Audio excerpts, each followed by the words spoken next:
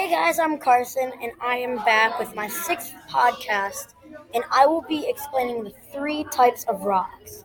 They are sedimentary rock, igneous rock, and metamorphic rock. So starting off with sedimentary rock.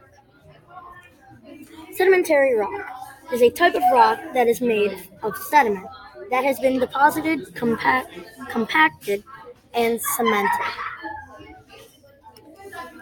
Examples are sandstone, limestone, shale, and conglomerate.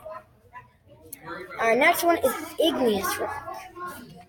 It is a type of rock formed when molten rock within earth cools and hardens. Examples could be granite, basalt, obsidian, and pumice. And our last one is metamorphic rock. There are two types of metamorphic rock, and they are foliated metamorphic rock and non-foliated metamorphic rock.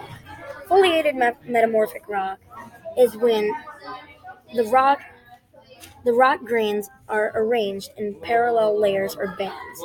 Non-foliated metamorphic rock is when the grains are arranged randomly. Some examples could be schist, gneiss, and slate and marble.